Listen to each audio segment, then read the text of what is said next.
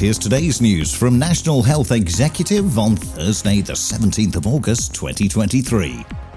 The National Institute for Health and Care Research has announced an extra £30 million of investment per year to increase research opportunities.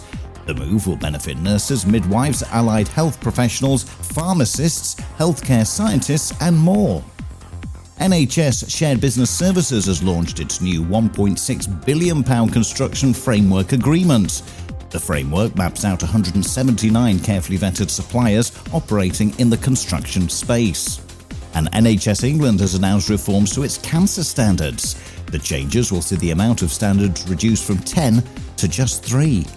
And that's the latest. Don't forget to like and subscribe to make sure you receive every new bulletin, and check out our stories in full on our website, nationalhealthexecutive.com.